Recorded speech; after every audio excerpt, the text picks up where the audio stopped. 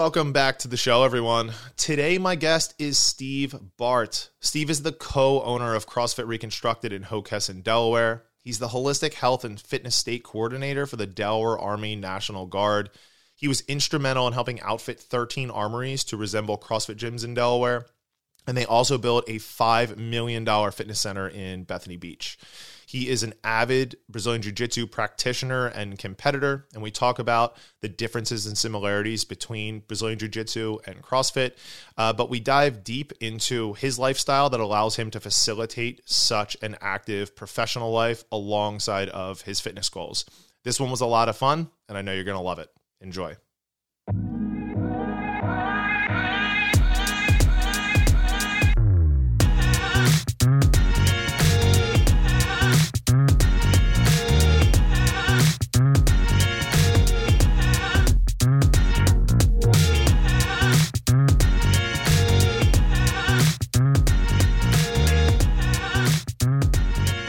Steve Bart, welcome to the show. Yo, brother. How we doing? I'm doing wonderful, man. We were just off mic chatting about how amazing it is right now to be a Philadelphia fan. It is. It's incredible. 6-0 with the Eagles. The Phillies are just knocking San Diego's block off right now. I love it. Yeah, oh, it's fantastic. And it's great because, like, even when the Philly teams aren't doing that great, like, I feel like the cameras are just always on Philadelphia because they make such a mess and such a noise. So it's even better when the teams are backing it up, and it just gives you all that much more reason to kind of, talk shit online. It's the best. And the memes that are coming out of it are just unbelievable. Oh, love dude, it's been amazing. It's been amazing. Yeah. I'm really hoping that, I can find time to squeeze down to an Eagles game at some point this season. And I know it's kind of like watching the housing market rise. Like you're like, do it now, now, not to mention it's going to get way colder. I went to the Falcons game when we played Atlanta in the first game of the playoffs, and it was so cold my beer would freeze. Like it was like if I didn't go inside periodically, my beer was slushy. Yeah, and that's no fun. Honestly, watching on TV is incredible. Oh, nowadays angles, yeah, totally different ball game now. Cool. Well, there's so much awesome stuff I know we can get into, so I'm interested to see where this conversation goes. So I actually wanted to kick things off with just talking a little bit about some of the stuff that you're doing with the military and throughout the greater parts of Delaware. I know you're tied in with like the Green Beret Project a little bit. So can you expand a little bit on what you do, who you serve, and some of the things you're working on? Yeah, absolutely. So my full-time position is the Holistic Health and Fitness State Coordinator for Delaware in the Delaware Army National Guard. What that really entails is it's essentially a project management role. I fulfill a lot of logistical issues that the state was faced with over the last few years in terms of how to train soldiers, where to get their training, equipment, facilities, things like that. So what we did, and I can get back into that later for sure, but we've essentially built every armory into a CrossFit gym. There's 13 armories across the state of Delaware. We've also built a $5 million fitness facility down in Bethany Beach, and that should be ready within the next few weeks. On top of that, we've conducted training and seminars with military and civilians alike to kind of just increase the knowledge base of those, realms that we're trying to tackle in the H2F program. On top of that, I'm also the region lead for the H2F program in Region 2, which is Pennsylvania, Maryland, New Jersey, Virginia, West Virginia, Delaware, and D.C. So I oversee their H2F programs as well, which is, not as much as it sounds like. It's kind of just a spot check every once in a while, make sure they're pointing in the right direction and their azimuths are correct. But that's that in a nutshell. I also own CrossFit Reconstructed in Hockessin, Delaware with Tom and Dwayne. And Stephanie is actually competing in the Masters Fitness Collective right now. Her heat is on as we speak, and she's crushing it. She's beating everybody. It's awesome. Now I just feel bad for pulling you away from that. No, I watched the first 3 rounds, and I was like, I'm not doing anything from here. I'll watch it later. But she stuck to the game plan. She's been such a great asset to our gym and frankly our business because she's she's doing a great job. Nothing like strong female energy in the gym, man. Dude, and she's just awesome too. If we ever butt heads, it's just real talk. You're dumb, and here's why. And I'm like, thank you for saying that. Outside of that, you mentioned some nonprofit space. So me and a few friends actually started a 501(c) this year. It's called Shoot, Move, Communicate. And our goal for that is to create mentors to eventually hand down to other nonprofits that we have been very passionate about, like the Green Beret Project and the We Defy Foundation, which is getting disabled veterans into jiu-jitsu classes to get them their blue belt. But my thought was, I get asked a lot by Adam from the Green Beret Project if I know anyone who would be a good mentor. And I always have the same answer. I'm like, I have a few friends. And my thought process behind starting the nonprofit was, maybe I can just create some mentors. And if I can't create them, I can at least vet them to where I feel comfortable handing them off to someone else. You know what I mean? So that's kind of where I'm going to take this. And like I said, it's brand new. This is our first year. We just opened a bank account yesterday and have a few donations trickling in. So it's really just a veterans retreat where we, just hang out, talk about life, talk about issues, and enjoy each other's company. So, but like I said, I wanted to turn into that. As somebody that has multiple friends that are veterans, I can say that it is unequivocally a great thing that you're doing, and I think that having them get into something like jiu-jitsu will just be so transformative for their mental health.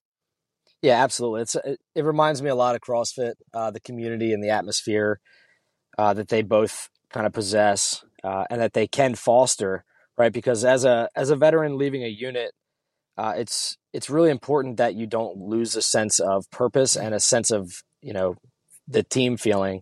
So I think that both of those realms really bring that back for those people that truly need that because it's part of your life at that point. I can imagine like a pro sports player leaving their team and going into just a regular day-to-day life by themselves. And that's probably just, an equal struggle of going back, not really having a connection with other people. And so soldiers leaving a unit, it's definitely a tough transition to go from relying on other people to be successful to relying now on yourself. And then also in most cases, providing for your family and, being the support system that other people need without even having one for yourself. So. Yeah, absolutely. What just curious, what did the armories have in terms of gym equipment and space and allocation before you came in?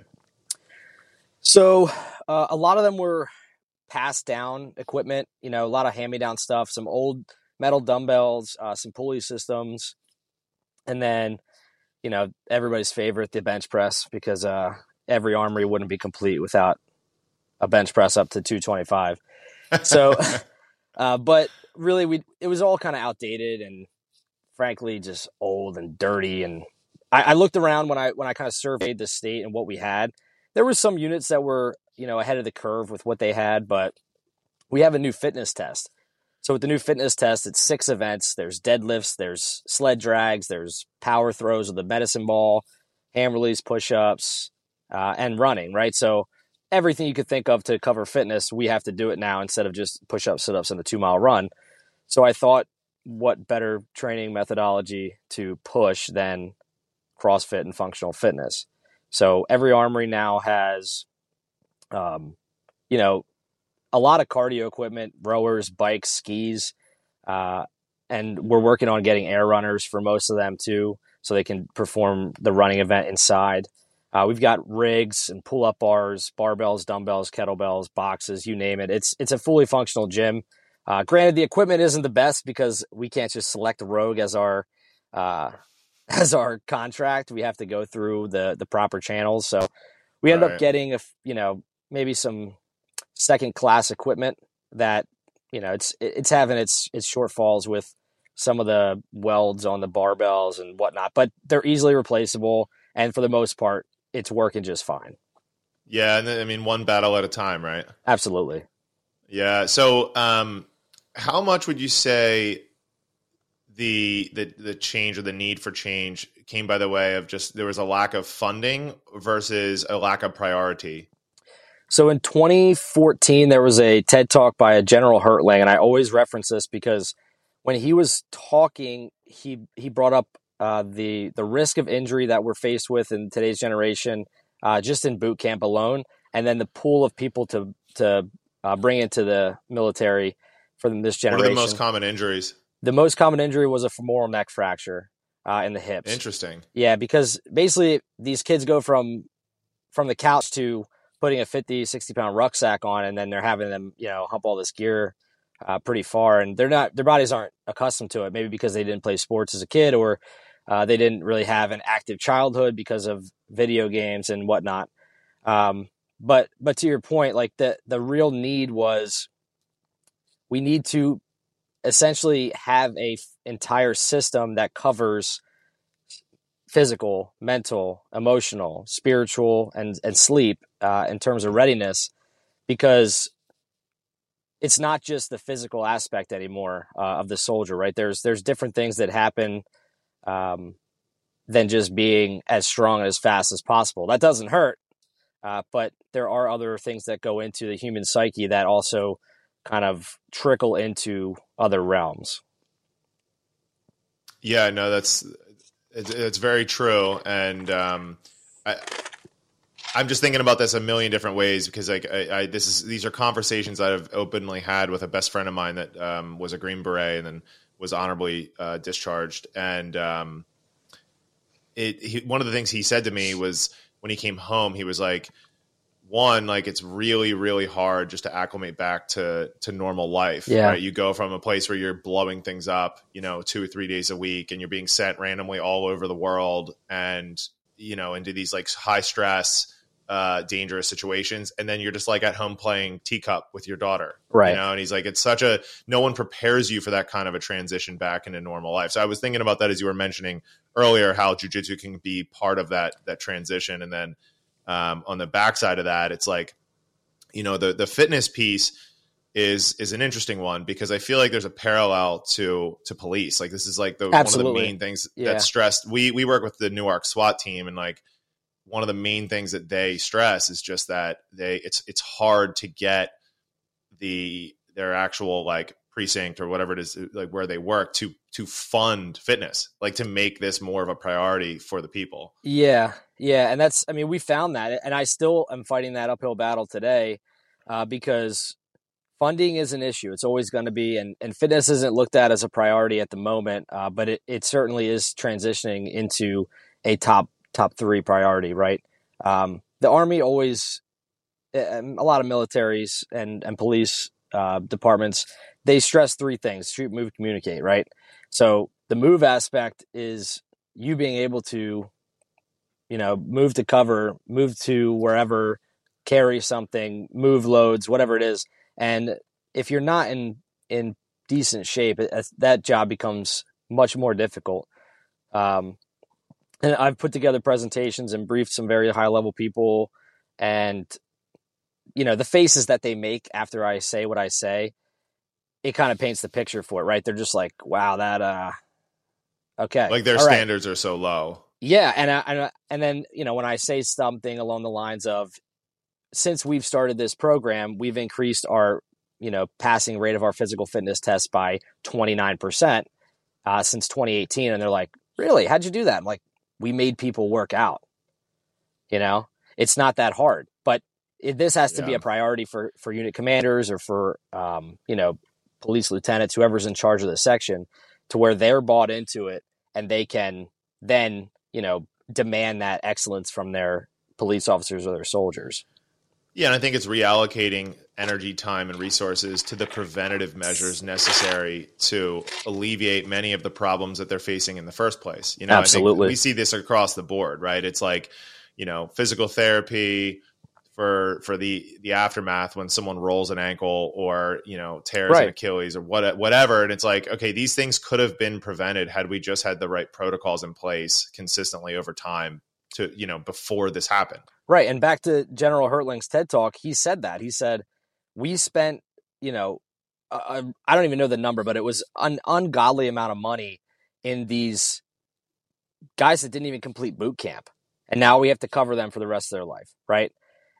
And there's people and that have done tons and tons of things that they deserve every single dime that the government can pay for them and then some. But there's also people that have been to boot camp, gotten injured, and now the government pays for that for the rest of their life, right? And it could have just been a simple knee injury or a hip injury that could have been avoided through just a little bit of structure and discipline leading up to that point. You know what I mean? Yeah, and I think, this takes you a little bit away from what looked like, what the picture of fitness looked like for boot camp in the very beginning, which was, push-ups, sit-ups, and running under a certain time, right? It was very rudimentary. In 1982, that was when the new PT test came on board. So that was just after, all the studies they probably had were from World War II. That was the latest thing that they had was, all right, we need to be skinny, fast, and that's really it, right? They weren't carrying a ton of gear, and today's soldier is carrying upwards of 100 pounds of gear if, and a normal infantry. Do you know what the comparison looks like to a soldier from back in the day? Side by side, like physical attributes? No, in terms of load management. So I want to know an actual number, but if I had to piece it together, just to put into perspective, a soldier in World War II is probably carrying a very light helmet, no body armor. They're carrying maybe a full combat load at the time, but for an M1 Grand is probably only maybe 15 pounds. And then their water source and any other weird equipment that they would have, So I would put their total tonnage at like 30 pounds at like the top end, just a normal infantryman. Maybe a machine gunner is probably carrying closer to 50 just because their weapon's a little bit heavier and their ammo's a little bit heavier. But you also had a buddy to carry half of it with you. He was your assistant gunner. So you split the load. Now, if I'm a SAW gunner, a squad automatic weapon, I'm carrying my weapon, which is 27 pounds. I'm carrying my combat load, which is 1,000 rounds. And that's just to fight. Then I need to survive. So I need my kit. I need my aid bag. I need my IFAC. I need my admin kit. And it just adds up. And then whatever else I have. If I'm going in some austere environment, I need to sleep. I need to eat. Right? So I'm carrying all of that as well. Where those guys just didn't even eat. They would go out in the field for a week and have like, oh, guys, like make sure you eat your cracker today to get your energy. Here it's like, we have MREs and we're carrying these HMRE is probably about 3 to 5 pounds too. So, I mean, it adds up, right? So the soldier is a lot different nowadays. Yeah, no doubt. So I'll tell you, I have a funny story for you, and then that can lead into some selfish questions I want to ask you. Yeah. So this was a while ago, but I was like driving through Wilmington, and I was like, oh, there's Steve, he's rucking, and I was like, I'm gonna beep, and I was like, no, I'm not gonna be the guy that like makes him dive into a bush because he thinks a car's about to hit him. So I just like drove by, but I've recently gotten into rucking myself, and I wanted to kind of pick your brain on that a little bit. So how often do you currently ruck? Now, rarely ever. So it was more. Yeah, I was training for some stuff back then. It was probably maybe a few years ago you saw me do that. So I was training for some stuff, but now if I ruck, it's probably somewhere between 35 pounds, and I'll go for maybe 5-6 miles. And I kind of use it as restorative. Like I'm not going for times. Because there was one point where I had just locked in my head the time standard for a mile with 50 pounds was 15 minutes. So no matter what, no matter how far you're going, you better be hitting a 15-minute mile. That's hauling. I mean, and I have little legs. You've seen me, like you guys listening. I'm not the tallest guy around. I know Derek and I look, identical right now, but he got me by maybe 2 feet. So I've got these short legs, and to create a 30-inch step for me is quite the feat. So I shuffle a lot, right? I kind of go to a very slow jog, but if I was to just walk, it's probably going to keep me away from that 15-minute pace. So I'd have to go a little bit faster than everybody else just to keep up. Yeah, no, that's interesting. I mean, I honestly got into it more so for the mental side of things than the physical, because I don't ever take out, like I don't wear headphones when I'm doing it. Yeah. It's like kind of one of those things where like I'm off in the woods or doing whatever. And it's very, I find that it's very helpful just for the mindfulness of it. I agree. And during the year that I was training for that, all that stuff, I was reading books in the morning, I was stretching, and then I would go for a ruck. And I, just like you said, I don't care about the temperature. I didn't care about the weather. If it was raining, whatever, I would just throw my ruck on and go for whatever it was, 2, 5, 10 miles, with no headphones, and just the intention of maintaining my pace, but also being out in nature, right? Because too often that's very lost in today's society. We spend a lot of time inside. So being outside like that is awesome. And I agreed. And I love the analogy of like your mind is like an email inbox. And if you just keep yourself busy all day, you never go through the inbox. So what happens is you lay down at night to go to bed, and all of a sudden you're like, oh shoot, like I got to go through all this. Yeah. And this is why people say like my mind's racing, I can't go to bed. Right. I think taking time where you're not distracted, because people will be like, oh, I'm going for a walk in the park, but they throw headphones on and listen to a podcast, and you're still consuming. Yes. You're not dumping it out. And you need to offload some of that stuff, or else it's just going to, like you said, it can be uncomfortable. Yeah, it can, because it's just you in between your ears, right?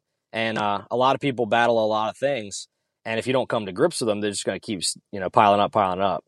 So it's good to use that as that outlet for sure. Yeah. Now you've really heavily gotten into jiu-jitsu in the last year or two here, haven't you? Yeah. So in 2010, I started doing it with some buddies. Just during one of our training events, we all they brought gis, and I didn't even know what a gi was. They're like, hey, just put this on, and we're just going to choke each other out. It's like, I have no idea what's happening. So that was like my first exposure to it. And some of those guys that taught me back then are still my friends today. They're still in the military. But then I really pursued CrossFit, and I found that I enjoyed CrossFit, and I wanted to go down that rabbit hole. So now that I've, I'll probably do CrossFit every morning for the rest of my life. It's just something I do for health now. But the jiu-jitsu I started maybe about 5 months ago, going, 3 to 5 times a week. And it's just incredible. Not only physical, but the mental aspect of, having the other person or your opponent against you, and you can't control what they do. Right. So it's a fun game to play. It's also a good skill to know. And I'd recommend it to anybody that's, on the fence about giving a martial art a try. This is probably my favorite one, right? I've never really been in a big fight, right? Maybe once in high school, but I'm not a big fighter. So this to me is, reminds me of wrestling a lot from, I wrestled back in high school. But the coaches and the people that are around are so knowledgeable, especially here in Delaware. We have a great, Brazilian Jiu-Jitsu community. So if anybody's on the fence, absolutely go give it a shot. Yeah, my wife and I are expecting a daughter in March, and I already told my wife, I was like, just know that by the time she is old enough to be able to talk and like roll around, she's going to be on a jiu-jitsu It's mat. funny because Julia actually, she said something, like she commented on one of my pictures, and she's like, yeah, actually, our daughter's going to do jiu-jitsu too. I was like, good. She should. That's awesome. Yeah, I mean, like, you want to talk about confidence, especially for a girl. Yeah. I mean, I don't know that there's anything better that you can do. No, and like the self-defense aspect of it is taught first, right? That's the first thing you learn. You're not learning how to compete. Nobody cares about that. Just like in CrossFit, you don't care about CrossFit competitions. You care about moving well and feeling good, right? And the same thing here is like, you need to make sure that in a situation that I hope never comes, you're ready for it, or at least you have the understanding of giving yourself a chance, You are definitely not an easy target. Absolutely not. No. And just, I always tell people, like, if you know jiu-jitsu, you basically have a superpower, even a little bit, because other people don't know any of it. Right. Well, right. And you're not going to be the deer in headlights when someone's trying to steal your purse. Right. You have an idea of what to do, and like the fundamentals of, how to escape or how to stand up properly. Cause it's not as simple as it sounds, but once it's explained to you, it's really easy to comprehend. For sure. Yeah. And I mean, from the perspective of an attacker, they know within 5 seconds that you're going to be a problem to deal with. Right. It doesn't take a minute of you choking them out, right, and having them in a crucifix to be like, look, I know something. Like, they're gonna figure it out the minute you get wrist control, right, or like get your hands clasped around the neck. They're gonna be like, oh no, I made a big mistake. Fatal error. So, but no, that's a great point. I wish more people would do it because there are tons of schools around, no matter where you live. Yeah. And I can't say enough good things about Riverfront Jiu-Jitsu. Billy Shaw and Elise have a great thing here, and I'm just happy to be a part of that. I could totally see myself. So I did it for 4 years and I loved it. I really, really loved it. It is, however, I would, it's funny because there are so many parallels to CrossFit with jiu-jitsu. And I think that it is so important in jiu-jitsu to find a school that not only has good instructors, but has established a really good culture.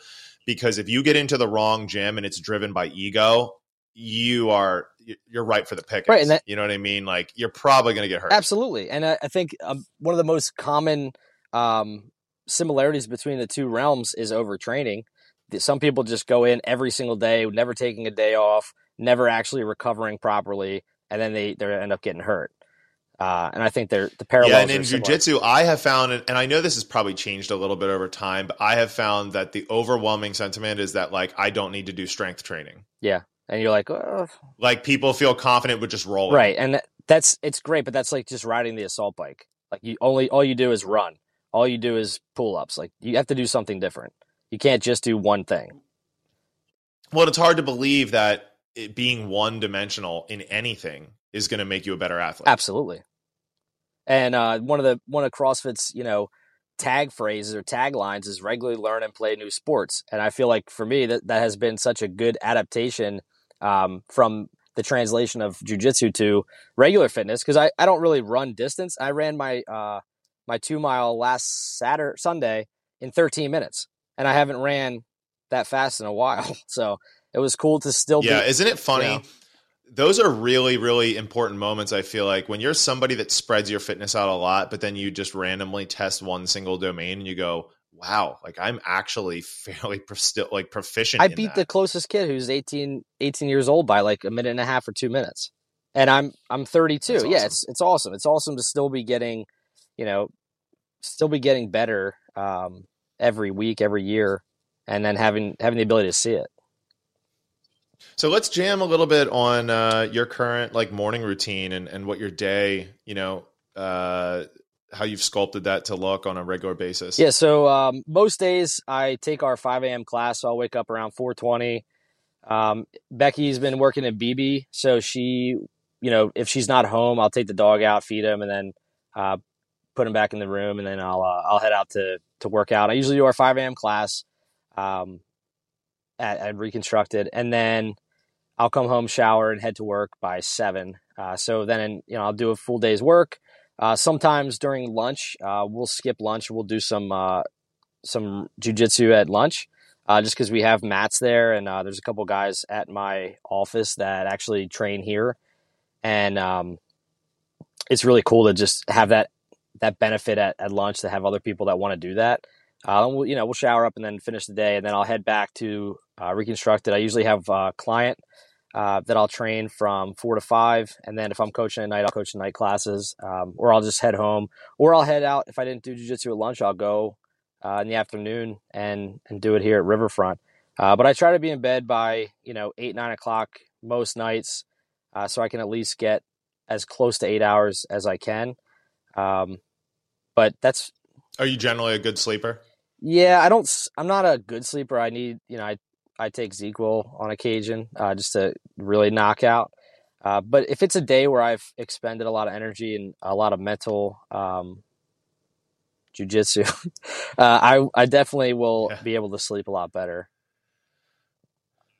Yeah, no, for sure. No, I was just curious because it's always interesting to talk to other gym owners and other people that are just so heavily in the fitness industry, because everyone's got similarities, but then some nuances to the way that they kind of structure their day. So I wanted to jam with you on that. Now you had mentioned that, off mic, that you do some in-home training at the moment. Yeah. So I only have one client, and I try to keep my client book small, because I want to give them the full attention. I want them to change, right? So the man I'm working with now is a really well-known businessman. He's been working his ass off with me for about almost 2 years. He was in a rough place, but now confidently I can say that guy is healthier than he's been in the last 40 years. He lost close to 100 pounds. It's amazing. incredible. It's incredible, right? And the reason I don't take on a ton of clients, because I know I don't have the time to dedicate to them. So I probably could fit another 2 or 3 in my day, but my quality of life would suffer. Their training would suffer. It's not worth it. It's not fair to them. And I don't like promising things I can't deliver on in terms of training, because that is something I really think is important. And I know you do an incredible job with making sure your clients are doing everything they're supposed to do. And I always see great things from your gym and how your clients develop and progress. And I think that's awesome too. Yeah, I mean, honestly, that just is a testament to the team that I have underneath of me. You know, we have too many people now for me to keep tabs on every single person, as much as I would love to be able to do so. Plus, I have too many other projects and things that I'm working on. So yeah, the team has been growing and they're doing amazing things. But ironically, the in-home game is how I got started out. So it was fascinating when I read that, because I was like, oh wow, like this, you know, I had a moment of nostalgia. So I had, before opening Hardbat, I had like 13, 14 in-home clients. That was like kind of my gig. I was driving all over the place, and I would get up. I was still in college at the time, and I would get up before I even had classes and go work with, like, you know, house moms at 5 a.m.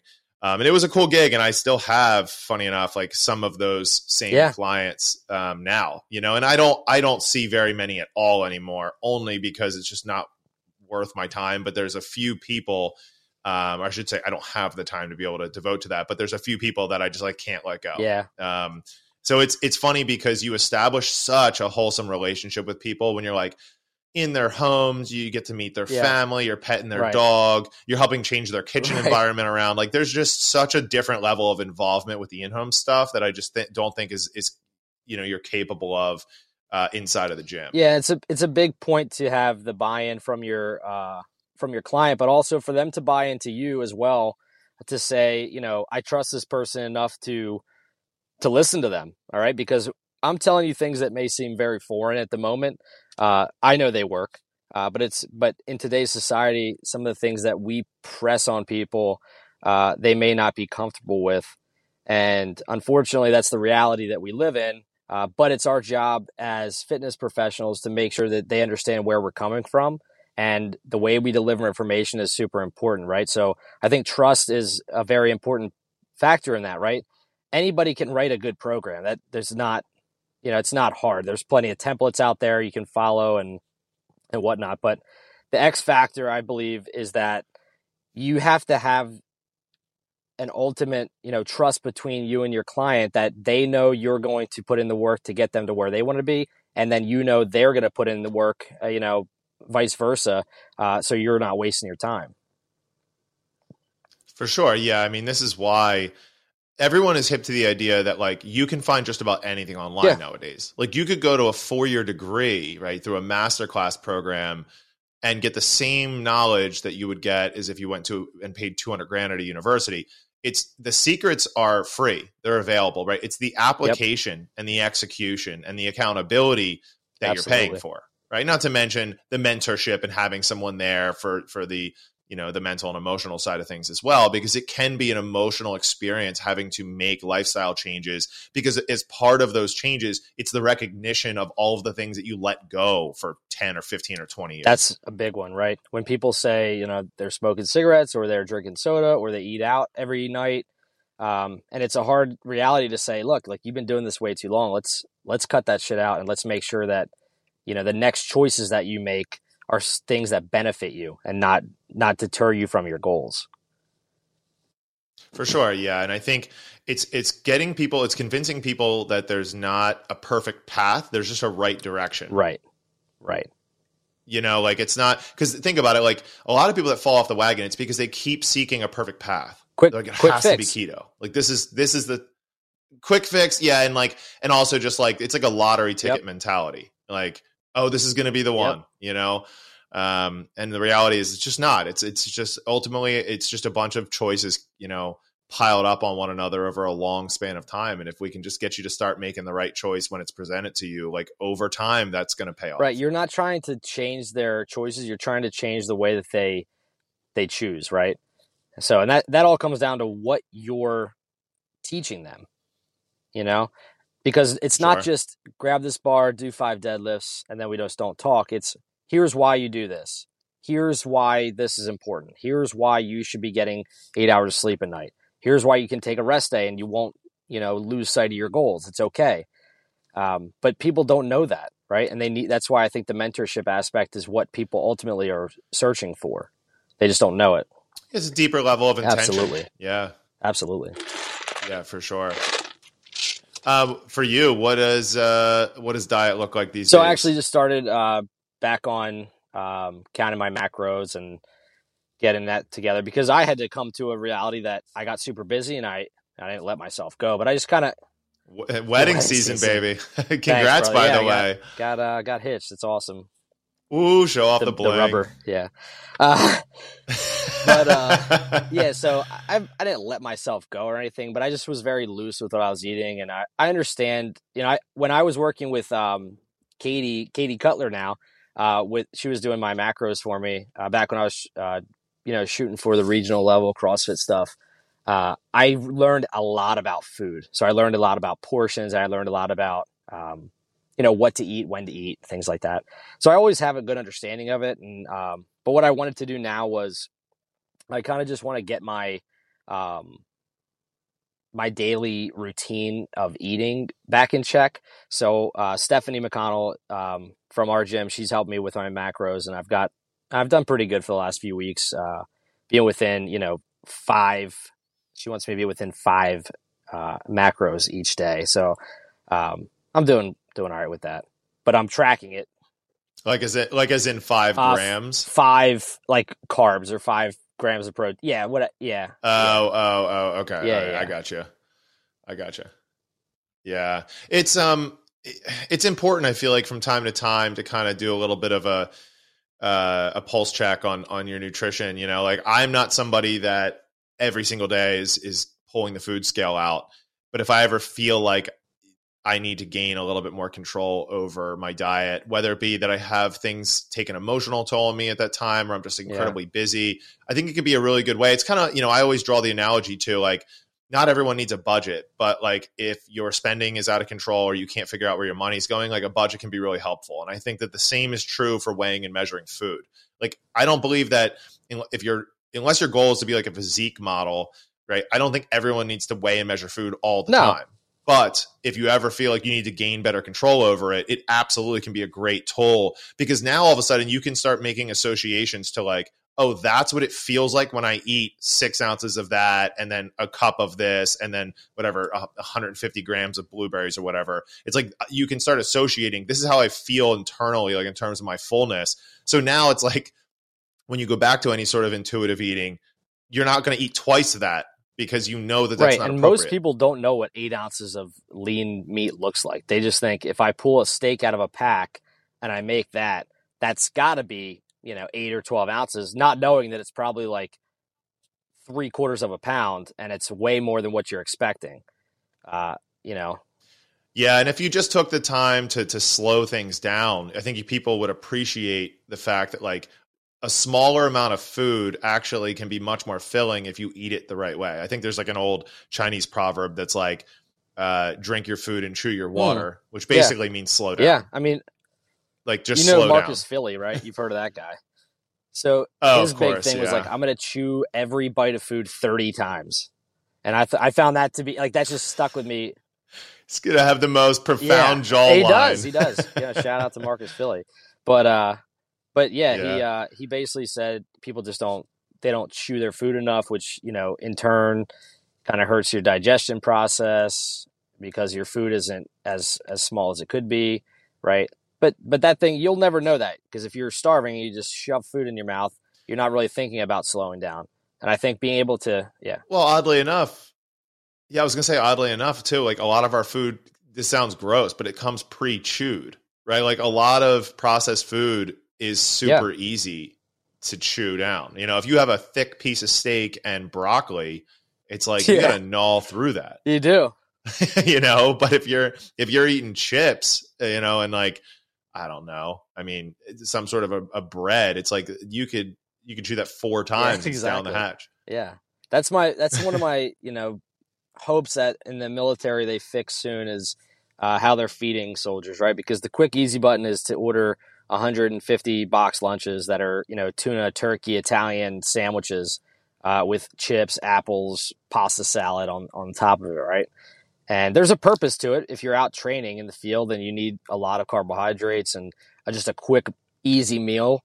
But if you're sitting doing administrative paperwork, you should probably not be slamming turkey sandwiches or Italian hoagies. You know what I mean?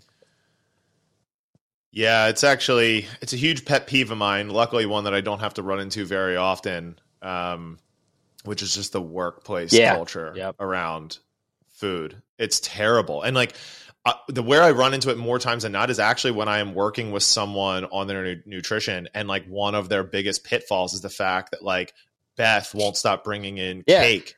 And I'm like, why is there always cake in your office? Like Becky will tell me the break room in the hospital. She's like, there's literally like, the word is cake. Like there's cakes everywhere. There's donuts, there's, candy and stuff like that, which if you're going to have a Reese cup, I'm all for it, man. I had a s'more the other day with a couple friends at a fire pit. But if it's noon, I'm not going to slice half of a chocolate cake and that'll be my lunch, but people are eating like unsupervised toddlers at birthday parties, and it's terrible. I think it becomes and I think it's like a misery loves company situation. Like it's no different than people going out on a Wednesday afternoon and slugging beers at happy hour. It's like everyone's there because it makes them feel better to be drinking on a Wednesday afternoon when they know that that's probably not the best decision for them in that very moment. It's not serving them the right way because everyone else is doing it. When I feel like the cake is like, oh, well, if everyone's hocking pieces of the cake off, like I feel less bad now because I'm on my third piece. One of the biggest things that people crave is connection with other humans, right? So if you know that this is going to be your chance to bond with somebody, subconsciously, it might be a part of you that says, I don't really want it, but like I do want to talk to this person and they're eating it, so maybe I'll just join. And I feel like that is the happy hour analogy too. It's like, I haven't really been drinking too much. I don't really want to go have a beer, but like, Derek invited me, so I haven't seen him in a while, right? And you associate the connection, with these meeting points or with these, things you're partaking in, not knowing that there's other things you could do to still have the same level of connection, just without the health issue that comes with eating a half of a chocolate cake for lunch. Sure. Yeah. Jordan Peterson in one of his talks said, he's like, if you want to stop drinking, you have to find things in your life that you find as fun as drinking. And like for me, it was like, okay, like it's the communal piece of being able to go mountain biking, go golfing, go rucking, like do workouts with buddies at the gym. It's like still maintaining that community piece. You're not sitting at home twiddling your thumbs. But you subtract out the drinking aspect. And I gave it up while Joy is pregnant because it just in solidarity and because we have so many things we're working on with the business right now. So I was like, oh, this is a perfect opportunity. Now we go to Italy in the spring.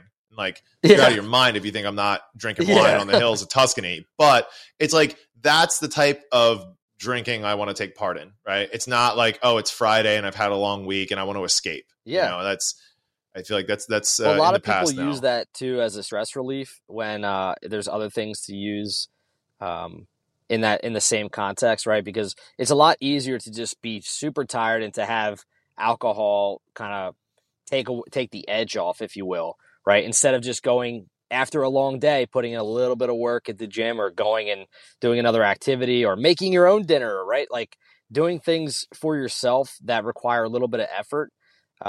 They go a long way in terms of relieving stress. And I think that's lost too. Sure. And it's a cheap date, and unfortunately it's all a facade because we all know, like, and this is the irony around this is everyone knows that the morning after they went out and slugged, 6 drinks, right? They feel awful, not just physically, but mentally, like they're beating themselves I shouldn't have up. had that and it's like, drink. No shit. But you did it anyway because of the fun that you were having or the conversation that you were having was flowing. And there are parts where I'm guilty of that for sure. I'll be out talking to some friends and we'll have some great conversation. And then before you know it, you're not really thinking about what you're ordering. You're just doing it because the waitress comes by or the waiter comes by and you say, hey, yeah, of course I'll have another one. Yeah. Anyway, whatever. What were we talking about? You know what I mean? and it's like an autopilot Yeah, decision. for sure. Yeah, one of the things a friend of mine says that I absolutely love is he's like, drink to life, not from it. I like that. Yeah. And I was like, that's fascinating. Yeah, it's fascinating, right? Because like he's like, if you have 2 drinks and it's like a big momentous occasion, it's like, and everyone's like raising glasses and it's a big moment. You're drinking to life, right? Whereas like if you're just like sitting down watching a game and you're on your 7th beer, it's like at this point you're drinking from it. Like you're not making life any better by doing it. Way harder because you're going to wake up the next day. You're not going to work out because you feel like shit. Your day is going to be tough because you didn't sleep well. And then you're probably not hungry because you're full of, 500 carbs that you just consumed last night. And that's tough. Yeah. And I think it's hard for people to have foresight into the compounding effect that this sort of behavior with the drinking and the food together have on their hormonal health over time. So we all know that like our mood and mental health is so closely linked to our, our guts microbiome. And if you are, 2-3 days out of the week diving into like ultra hyper processed foods and a bunch of alcohol, and then, meanwhile you're talking to your therapist about how like your mental health sucks. It's like sometimes people fail to draw the connection between those dots. And this is why you often find like people get control over their fitness and nutrition, and all of a sudden, like all of a lot of these woes start to evaporate. Yeah, man. And I think that's kind of like the unspoken part of getting healthy or getting in shape is that there's other factors that contribute to your mood other than just your environment. It's what you consume, and not just consume through food, but consume through social media, consume through the news, consume at work. And all of those things play a factor into your mood, because it's really easy to think about the worries of the world when all you see is the worries of the world. If you're worried about, what's happening in Ukraine, just stop watching it, right? For a second. You can still be in tune with what's happening in the world without being worried about it. Well, your feed is like, it's an information diet, right? So if you, and I think of it this way, like, there is, you can read books, which to me is like having a really good meal, right? Or you can scroll TikTok, which is like eating Cheez-Its. Like there's a junk food information diet that you can take part in that does far more harm than good. Yeah. Don't you wish that as coaches and as gym owners that we could like, it was marketable to be able to convince people that they were going to improve their mental health through fitness? Like, I wish that people like that was a buzzword. That but what you're doing with the podcast is you're kind of pioneering that too, because just having conversations from 2 different worlds and linking all the similarities together, it kind of makes me realize that we are doing the right thing, and that is happening across the board. But we just need more people to listen. And you need more people to be exposed to the long-term effects of doing this, right? Because when I started doing this, just training in general, I've probably been lifting weights since high school, but I started doing CrossFit maybe 10 years ago, right? And this is a decade later, and people are still like, wow, you're in such good shape. Like, how much weight do you lift? How much? Like, no, I've been doing this for a decade. And some of the workouts I do in the morning are 10 minutes long, right?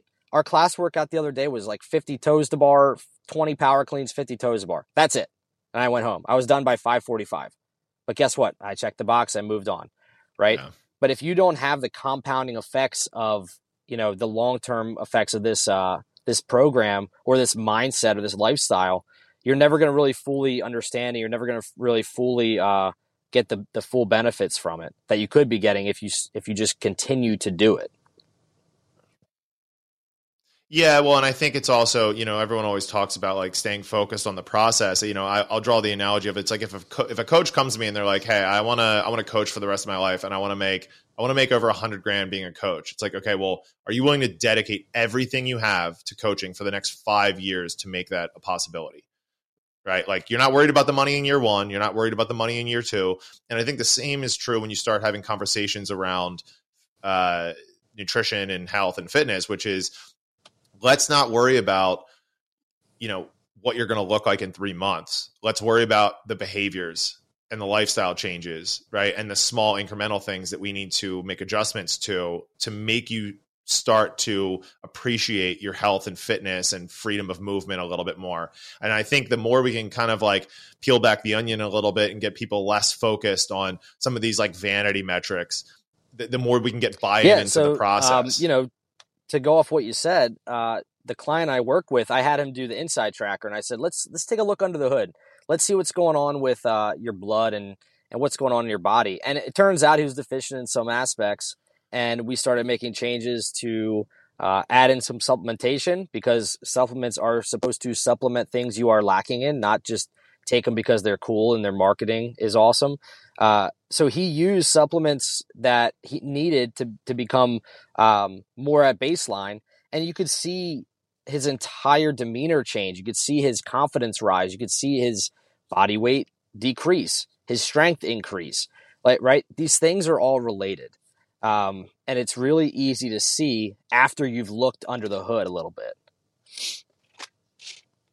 For sure. Yeah. And like a point that I always try to drive home is it's really hard when you come from a life where you are just incredibly sedentary and have given up freedoms, your physical freedoms for such a long period of time, to where your lifestyle isn't indicative of any of those freedoms anymore. And it's hard because now, when you're trying to convince someone to lose weight, right? Like they don't see 10 or 15 years down the line. It's harder for them to see the benefits that it'll have on their long-term health.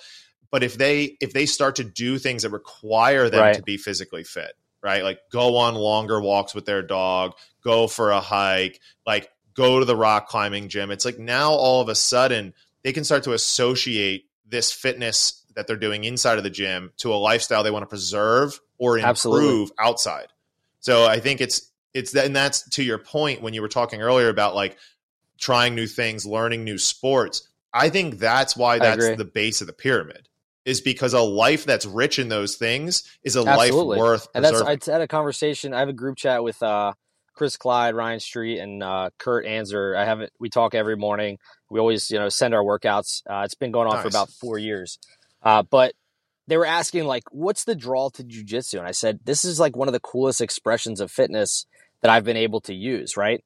I get to use my strength. I get to use my endurance. I get to use my flexibility. I get to use just my knowledge and understanding of how to move my body through space, and then apply it to something I have no idea about, right? And I find it just super fascinating to me personally to be able to use all this fitness that I've developed over the last decade into something totally new and different, right? And I think, to your point, if somebody can get that feeling back, that's a really easy way to just move the needle again, right? It's like, all right, cool, I can do this now again, right? Because when you start losing the ability to do things that you once could do, that sends you back into the kind of the depression that is the everyday society, right? It's like, I'm just not as young as I used to be, or I'm too old for that. Whenever I hear things like that, I cringe, because I'm like, no, like you're allowed to be sore. And when you get older, I'm sure your bones hurt a little bit more. Absolutely. But that doesn't mean you can't do anything. It just means you might have to do it a little differently, Yeah. And there's also some irony there, because it's also just so well masked nowadays. Like 500 years ago, if you were really physically unwell, like you're probably going to you just die. like if you would just die. Well, it might even be by the tribe being like, it's not worth it for us to bring you along. You're a liability, right? Like now that's not the case. It's the opposite. It's just not the case. So it's just easier nowadays to be okay with writing stuff off. And again, this is why, like, and I feel like I bring this up every podcast, and I might as well, because it's the mantra. It's like, for us, we say, like, we raise the standard of fitness, health, and life for the average person, because that standard is so low right now. And I think that we're in a convenience type of culture that just allows everything's got an easy button to it. If you want food, it's you drive up to a window and somebody hands you food. If your knee hurts, you eat this pill. If you aren't sleeping, you take this sleep aid. There's something for everything, right? But there is no substitute for you actually doing the hard work that it takes and the consistency that it takes to overcome all of those societal norms that are presented today, right?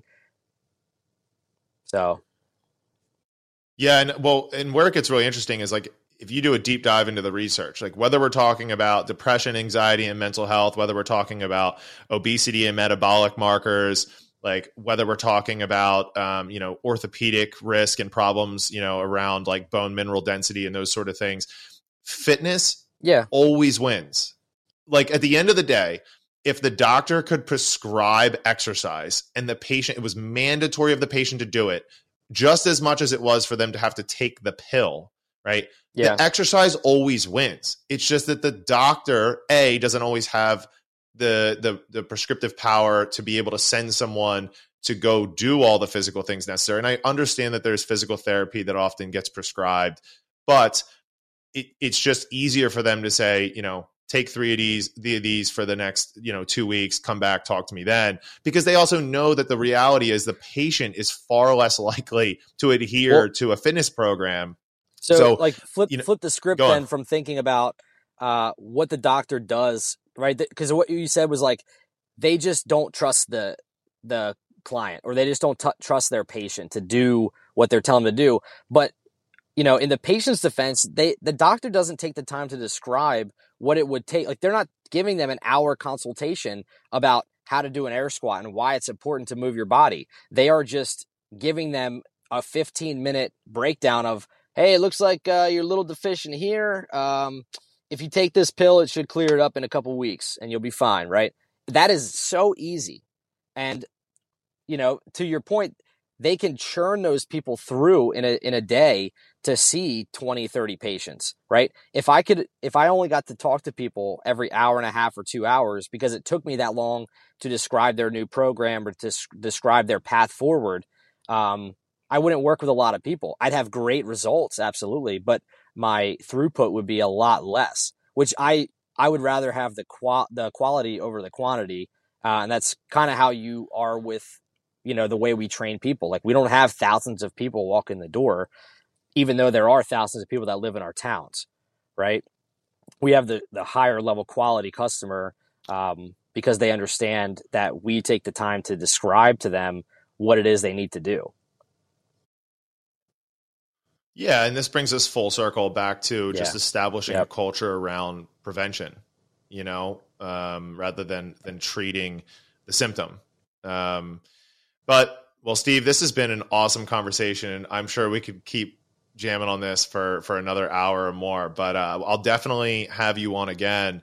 Tell everybody where they can learn more. Yeah, thanks, Derek. No, I appreciate it. I could obviously talk to you for days. It's really good to see you. We got to catch up in person for sure.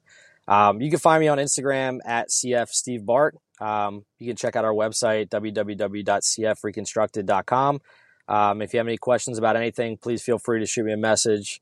And I usually check my phone every few minutes. So just hit me up and I'll answer the best I can.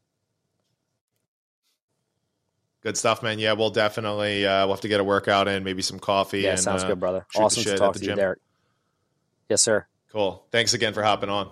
Thank you again for jumping on the podcast today. I just want to take a quick second to remind you that we post a lot of free and helpful content on our social media pages. You can find us at Hardbat Athletics on Instagram and Facebook, and visit our website at www.hardbatathletics.com to learn more about what we do at our facility.